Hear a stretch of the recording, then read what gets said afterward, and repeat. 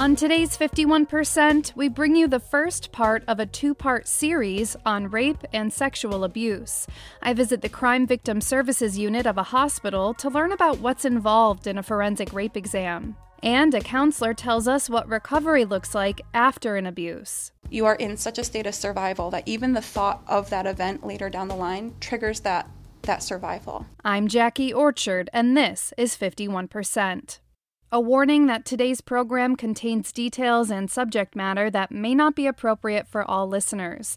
We're going to be discussing sexual assault for the next half hour. So this box is the sexual assault evidence collection kit, which would be used anywhere in New York State. Grace Coons is the supervisor of the Forensic Examiner program in the Crime Victim Services Unit at St. Peter's Health Partners. Standing in the emergency department at Samaritan Hospital in Troy, New York, she opens a rape kit to show me the envelopes and instructions inside. Contact by kissing or oral penetration. So there is a set of Q-tips or oral swabs. I have to say, imagining going through the steps as if I were the patient, a genital swab, photos of bruising, DNA samples, and recounting the story for the advocate or the nurse to hear, it seems overwhelming.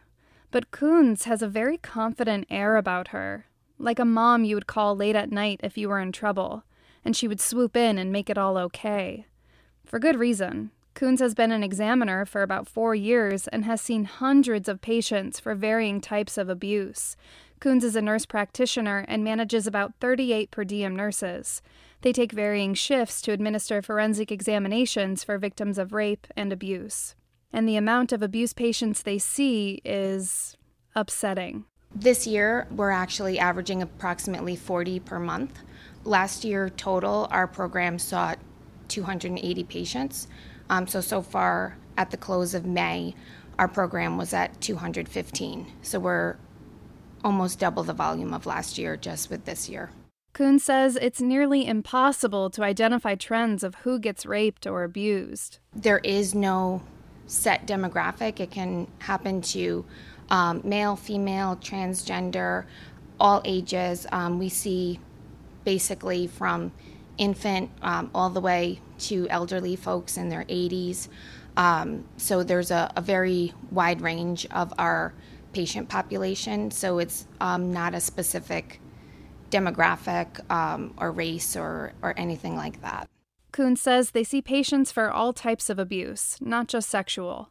Usually children come in because of a domestic violence incident. We could see them for a physical assault. We could also see them for a sexual assault exam. So it might be something that is either known, and so we are collecting evidence for a known sexual assault, or something that is presumed or that there's a hunch, that something just doesn't seem right. Maybe somebody heard something or, their genitalia is suspicious, redness, an unusual bruise or child just not acting right, and parent or guardian wants the child checked out. Sometimes we can also see pediatric patients because of CPS involvement, and CPS is requesting the exam. Coons says to prove sexual assault, you need DNA. That's where the rape exam kits come in. We want to make sure that the patient is medically stable, so that's our number one before we're doing anything. Making sure that their medical needs are addressed. If there is anything that, let's say the patient was strangled, they'll need some imaging done to make sure that there is no internal injuries done that we can't see to the naked eye that could potentially be life-threatening. Then we would go into certainly a safety plan, and then going into what their options are for evidence collection. Coons says evidence collection is always the third priority. The exam is always patient-driven. If they would like to proceed with doing that evidence collection kit looking for DNA, we'll go ahead and do that. They can consent to some of the kit and not all of the kit. They may also want to do blood and urine samples to see if there may be any drugs in their system. Let's say, the common term would be roofied. Let's say someone had something put in their drink. They would also be able to choose if they wanted to have their injuries photographed. Any photographs would be used for evidence purposes only and held in a secured location. So present New York state law has evidence being held for up to 20 years while someone would choose whether or not they wanted their evidence processed for DNA. Someone today may not want to report to law enforcement, may not want their kit tested for DNA, but maybe 2-3 years down the line, even 20 years, they may say, geez, I've been really thinking about this, or I heard this person did something to somebody else, and I really think it's time that I have my evidence tested. Kuhn says her job is important because often she's the first person a survivor of rape or abuse will interact with after the incident. That's really what it's all about, making that humanistic connection and meeting them on their level. You're really connecting with these patients on potentially one of their hardest days of their life. And just being able to say, okay, here's what I can do for you. Even if you don't want it, here's what I can do for you. And I take no offense if you don't want to participate.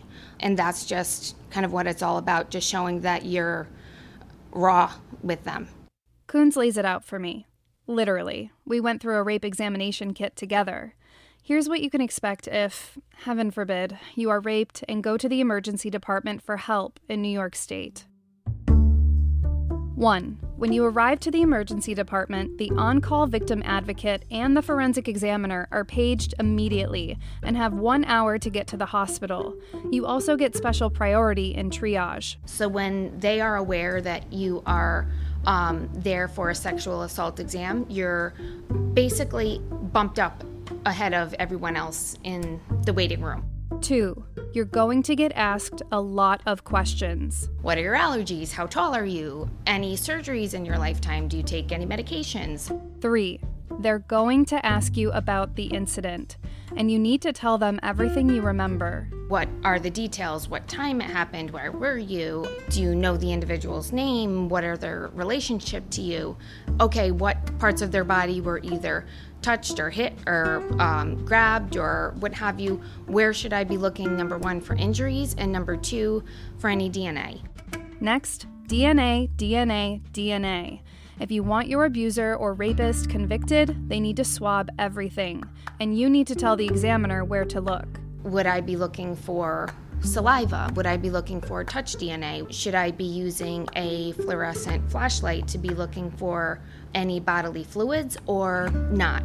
Did this happen 3 days ago and this patient has changed their clothes since then, so I wouldn't need to evaluate their clothing? Or did this happen 2 hours ago where they were wearing the same outfit and we can offer to submit their clothing for evidence as well?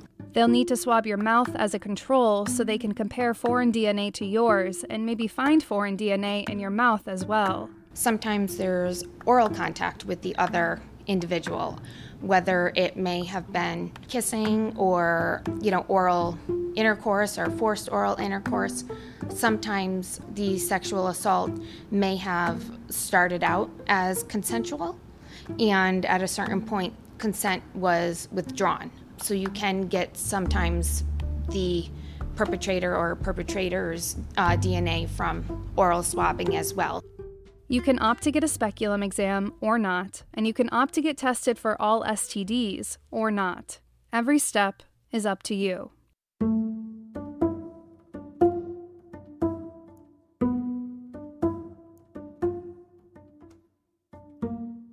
Kuhn says the hardest part of her job is seeing patients who have been assaulted more than once. That they're kind of reliving their first assault as they're processing a second assault. So that would be difficult.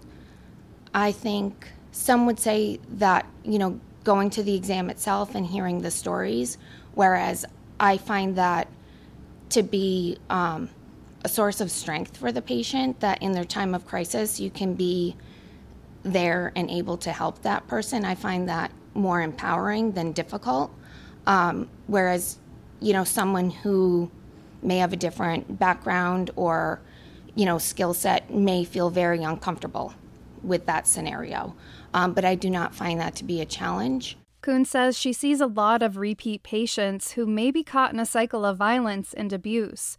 She wants them to know that there is hope, and there are people in her department who want to help. Whatever happened with that very first encounter that potentially has maybe blurred some boundaries or skewed some ways that individual may think of things, I would say that there's so many services out there to help these individuals cope and deal with what has happened in the past and to work through all that they have been through, that doing that and working on themselves and their feelings and their traumas and all of that, all the counseling and therapy part of things is so critical and important. And that can actually help them to understand how they're processing things and to help them create a plan for the future.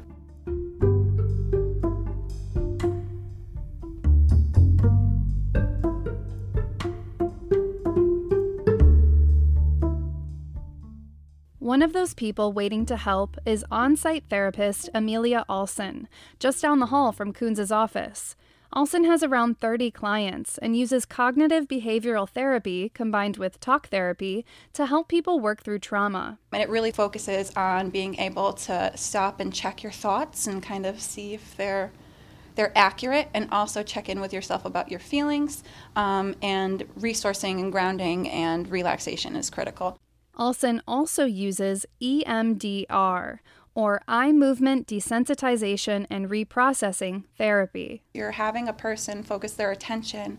So while the EMDR practitioner is encouraging them to bring up a target memory, the practitioner is also helping provide a stimulus, a dual attention stimulus. So either it could be eye movements. My fingers would track your eyes across the midpoint of your brain.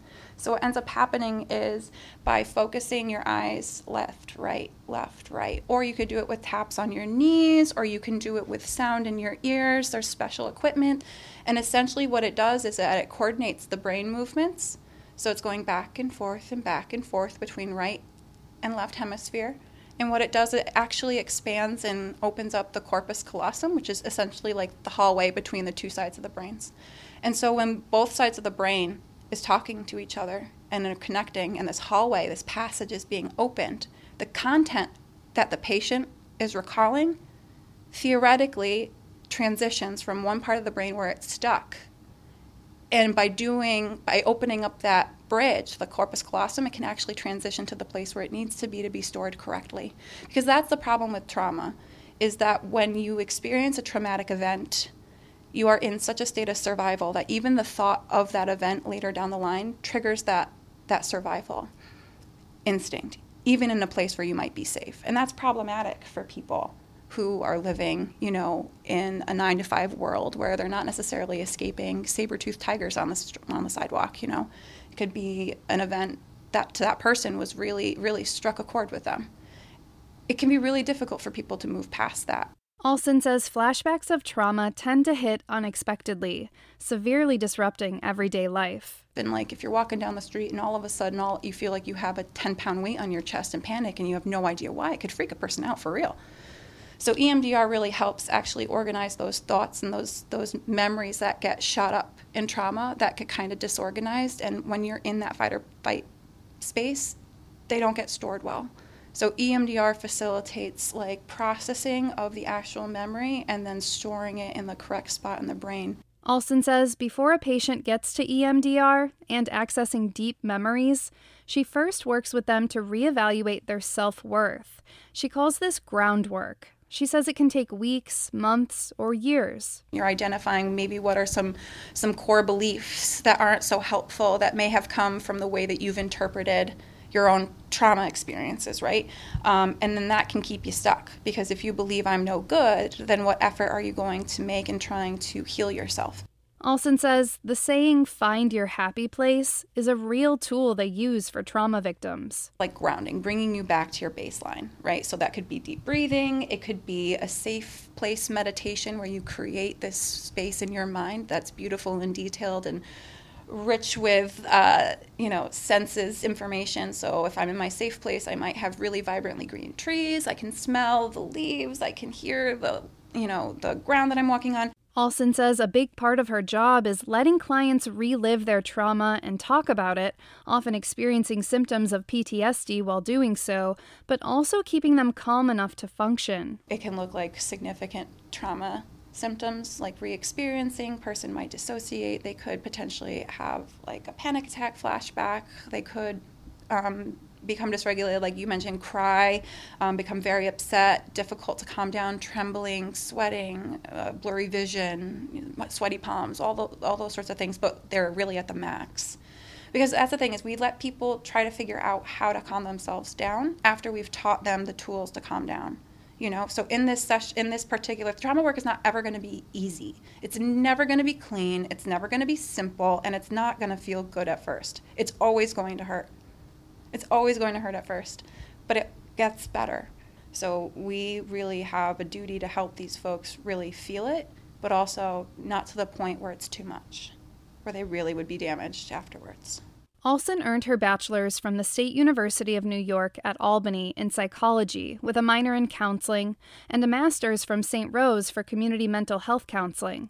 She says she's not a trauma expert, but she's worked with many children and adults who have had childhood sexual trauma and abuse. She says it's common for victims to suppress the memory of abuse, often for years, until a certain trigger brings all the memories flooding back. Then all of a sudden when they shake up the memory, or the memory shakes up itself, it comes up and they're not exactly connecting with it.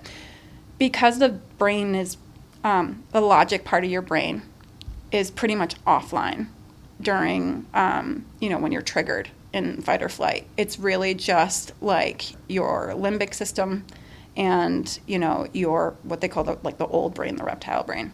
So all of that doesn't really help memory, because that's not where memory is stored. Memory is stored in the brain that's offline. For example, Alson says if you were molested as a young child, you may not remember at all, or you may present with a variety of symptoms from that abuse. So 0 to 3, you're not going to have explicit memory. From 3 on, you may have explicit memory, which means you can see images of the thing that happened in your own mind, or you might be able to recall what somebody said. Or so depending on how that child is supported, did they tell anybody? That's important to know. If they did, what was the reaction? Tell me more about the abuse. Like, was it somebody they knew? Was it violent? Was it grooming? Was it confusing? Was it a family member? All of those things play a role in the intensity of the trauma symptoms later down the road. So if you have a child who's growing up in a place where their parent is sexually abusing them and there's no supportive caregiver, or the caregiver that's supposed to be your support is either unaware or you are unsure about their awareness, that can be extremely confusing for a child. And unfortunately, what it does is it doesn't exactly communicate a message of safety. And so if the perpetrator lives in the home, that child is going to be in fight or flight survival mode a lot, which means that the place where they would store their memories, which is, the human part of the brain, the last developed, the most richly developed, is going to be offline, because you can't think straight when you're in fight or flight. It goes offline. You don't need it. You need to be able to run. You need to be able to fight. You need to be able to breathe. You need to be able to do all those other body things. So they were just like, screw executive functioning. Shoop, it's offline. And that's where we would store those memories.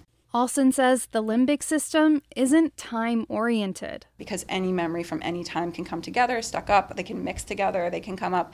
And it's usually something innocuous that might trigger it, or something obvious. So let's say it's a survivor of child sexual abuse who doesn't currently have any recollection of it, is walking down the street, and then somebody who looks like their perpetrator looks them in the face and greets them. In that moment, a person who has those memories completely repressed still has the chance that that greeting, that face-to-face greeting, could trigger something in the brain. There, all of a sudden, this random thing comes up for the person that they don't remember, and boom, it's right there in their face. That happens actually all the time. And it happens mostly with individuals who have coped with their trauma through using substances or alcohol. So if you think how hard it must be for a child to work on repressing something over and over, not thinking about it, pretending it didn't happen, repress, to the point where now there's like, your brain is taken over psychologically and now it's suppressed. So you don't have to work at it, now it's just automatically put down. Adding drugs and alcohol on top of that, like, keeps it down. But it's kind of like a spring, you know? It's like resting on a spring so that when you take the alcohol and the drugs away, it pops off. Olson says the people in recovery from alcohol and substances, the majority of her clients, experience this spring-loaded memory flood the most. Folks who have been in active addiction for a long time and they trace it back to when they were experiencing abuse, whether it was in childhood, teenage years, adulthood, but mostly childhood. These are folks who have coped with their childhood abuse, neglect, and victimization via drinking, partying, and then typically what that does is it gets progressive because that's the nature of addiction. So then you have this poor traumatized person that has two very significant issues, a chemical addiction and then trauma. And because they work in concert, in order to keep the trauma down, you drink more, you use more. But what happens when you drink more, you use more? You make yourself more vulnerable to being hurt by people that you might not know. So then increase in trauma. And so when you finally arrest the addiction and you stop and you try to seek recovery, the first few things that happen while your brain is detoxing and clearing up, the weight on the spring has been removed and pop.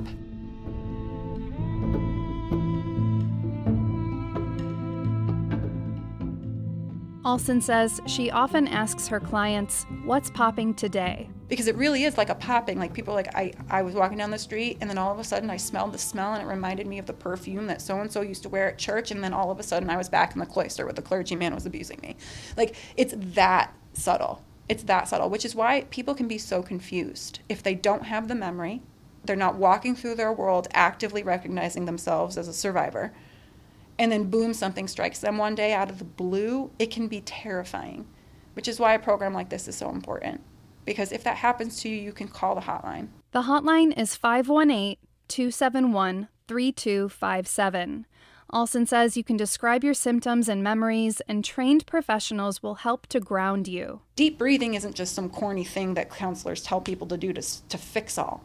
Deep breathing is a skill that facilitates problem solving. So if you can deep breathe at least 3 in a row with your exhale doubling your inhale, you can actually calm your brain down to the point where you can actually make a decision.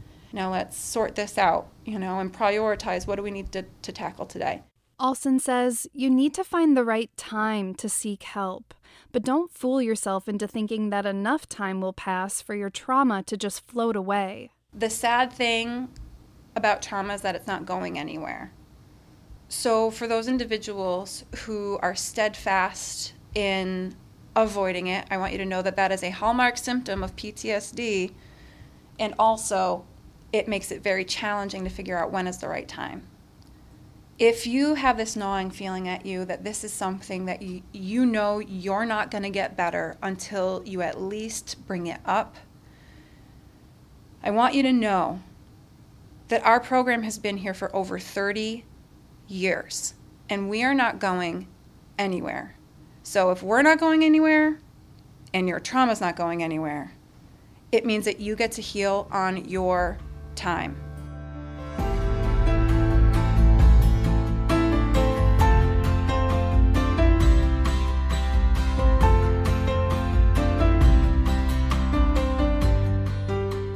Lindsay Cruzan Muse is the director of Crime Victim Services. Cruzan Muse says about 80% of the clients in Crime Victim Services identify as female, and about 20% as male. Cruzan Muse says you don't have to have insurance to seek help. That's one of the great things about New York State, and it's actually a national law. So if someone comes in and they have been sexually assaulted and they don't have insurance, that's fine. we actually will bill the New York State Office of Victim Services for their services here in the hospital, specifically having the rape kit done. It's really great too, because even if someone does have insurance, they can actually opt not to bill their insurance and have it billed to the New York State Office of Victim Services. And that's important because, especially when we're talking about victims and survivors of domestic violence, they perhaps are on their partners or their abusive parties' insurance. And so it could present a safety issue. Cruzanne Muse says with the 2 people on the prevention team, about 35 on the support and advocacy team, the forensic examiners, administrative team, and the volunteers on the 24-hour hotline, there are about 100 people waiting to help in the Crime Victim Services unit. And she says they were all hired because they actually care. We actually ask questions directly to our candidates about things like what causes rape, because we want to make sure that people have a thoughtful answer, and also that they're not going to victim blame, because that is not what we're about. We firmly believe, that victims are never responsible for being victimized. And we want to make sure that when folks are walking through the door to get our services, they know they're not going to be judged, they're just going to be supported.